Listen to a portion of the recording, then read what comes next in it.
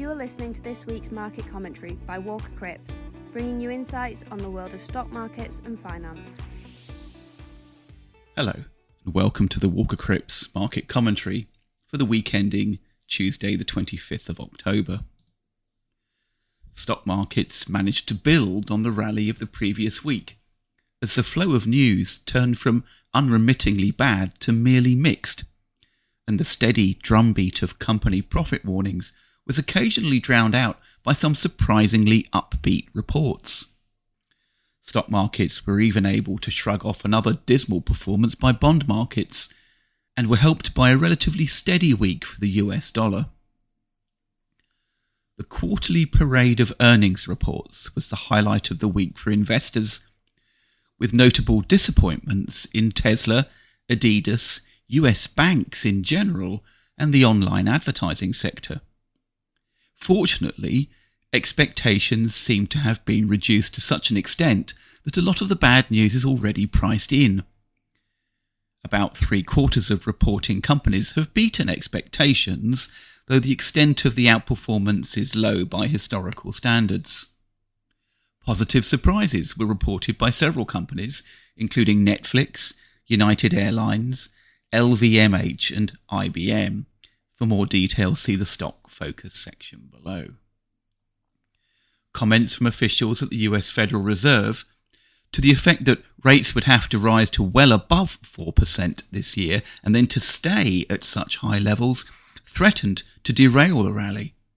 Fortunately, these were more than countered by Friday's Wall Street Journal article suggesting other Fed officials are not keen to continue hiking rates so aggressively at every meeting. As the week ended, sentiment in Europe was helped by falling natural gas prices after European leaders agreed joint action on a package of measures designed to constrain energy costs. Natural gas prices fell over 20% during the week and are now down 70% from their August peak. The news that Rishi Sunak's leadership bid would be uncontested calmed British asset markets, and gilt yields fell significantly as buyers gained more confidence. The publication of China's latest batch of economic data had been suspended during the 20th Party Congress, giving rise to fears that it would either be disastrous or subject to manipulation. In the event, China's economy appeared to have enjoyed a post-lockdown bounce in the third calendar quarter, produced by a combination of growth in industrial production, construction and services. The property sector remained the main drag, but even this moderated from the rate of decline in the previous quarter. The positive data, however, were overshadowed by the consolidation of power announced at the Party Congress under President Xi Jinping, which dashed hopes for a rapid end to China's rigorous anti-COVID policy. Xi's loyal protégé, Li Qiang, will become second in command, despite having little top-level experience and being blamed for Shanghai's disastrous lockdown earlier in the year. Li Qiang will be responsible for running the economy at a time of the slowest growth China has seen for decades, mainly caused by Xi's refusal to ease the zero-COVID policy. Chinese stock markets reacted to the news by plunging across the board, with the Hong Kong-based Hang Seng Index falling below a level reached in 1997. The Chinese currency depreciated further against the US dollar and is now at the level last seen during the credit crunch. So far, the impact has been restricted to sales of Chinese assets by foreign investors, but the geopolitical implications run deep and, unfortunately for investors, China remains the world's main engine of economic growth. That's it for the market news section, and now we'll move on to the stock focus section. Netflix results provided a boost to investor sentiment when it reported a return to growth in all geographic regions, prompting a 14% rally in the company's shares and a copycat rally in shares of all companies involved in movie streaming services. Revenue grew by nearly 6% for the third calendar quarter, following several successful releases of new films and miniseries.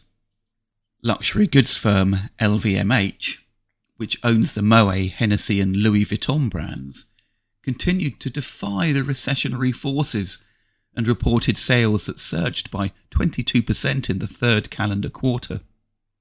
The company's chief financial officer argued that its clients are more exposed to stock market shocks than to economic slowdowns.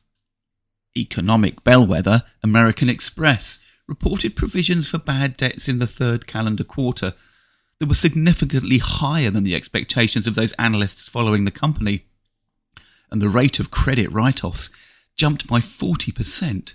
The stock fell by 7% on the news initially, before rallying back to close the day down less than 2%, perhaps because the company's revenues benefited from the impact of inflation on purchase prices of goods and services.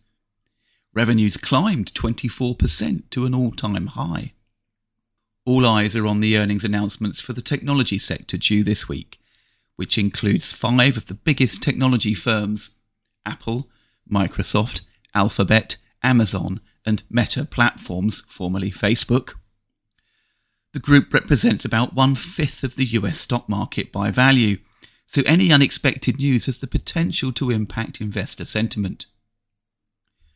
According to estimates compiled by Bloomberg, investors are expecting a 22% decline in profits for this group from the third calendar quarter compared with last year. Now we'll take a look at the economic highlights from last week and what to watch out for this week. UK inflation increased to 10.1% in September from 9.9% in August, marginally higher than expected. Lower motor fuel inflation was largely countered by a further rise in food inflation to 14.5% from 13.1% last month. So-called core inflation, which strips out food and fuel costs in order to identify the longer-running inflationary trend, rose to 6.5% from 6.3%. European business activity surveys for October revealed the weakness that some investors are hoping will deter the European Central Bank from rapid rate rises. German manufacturing in particular took a big hit. UK business surveys showed a significant fall in activity over the last month, with both service and manufacturing sectors underperforming already depressed expectations.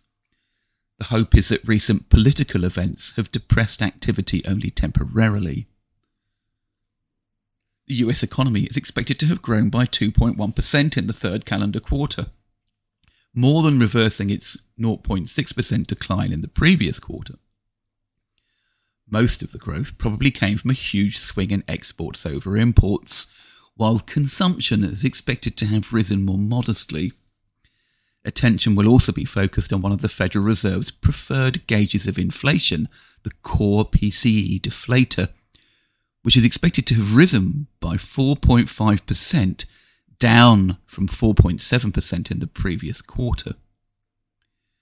The European Central Bank is expected to raise rates by 0.75 percentage point this week, and is also likely to announce a mechanism to tighten central bank funding costs on commercial banks that are experiencing a surge in profits. And that's it for this week. Thank you for listening. This was Walker Cripps Market Commentary. If you'd like to hear more, please visit our website at www.walkercripps.co.uk. To keep up with our latest news and content, you can follow us on Twitter and LinkedIn at Walker Cripps. Until next week, thanks for listening. This podcast is intended to be Walker Cripps Investment Management's own commentary on markets. It is not investment research and should not be construed as an offer or solicitation to buy, sell, or trade in any of the investments, sectors, or asset classes mentioned.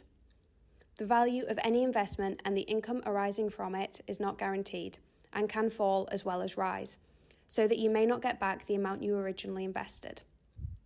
Past performance is not a reliable indicator of future results. Movements in exchange rates can have an adverse effect on the value, price, or income of any non-sterling denominated investment. Nothing in this podcast constitutes advice to undertake a transaction, and if you require professional advice, you should contact your financial advisor or your usual contact at Walker Cripps. Walker Cripps Investment Management Limited is authorised and regulated by the Financial Conduct Authority and is a member of the London Stock Exchange.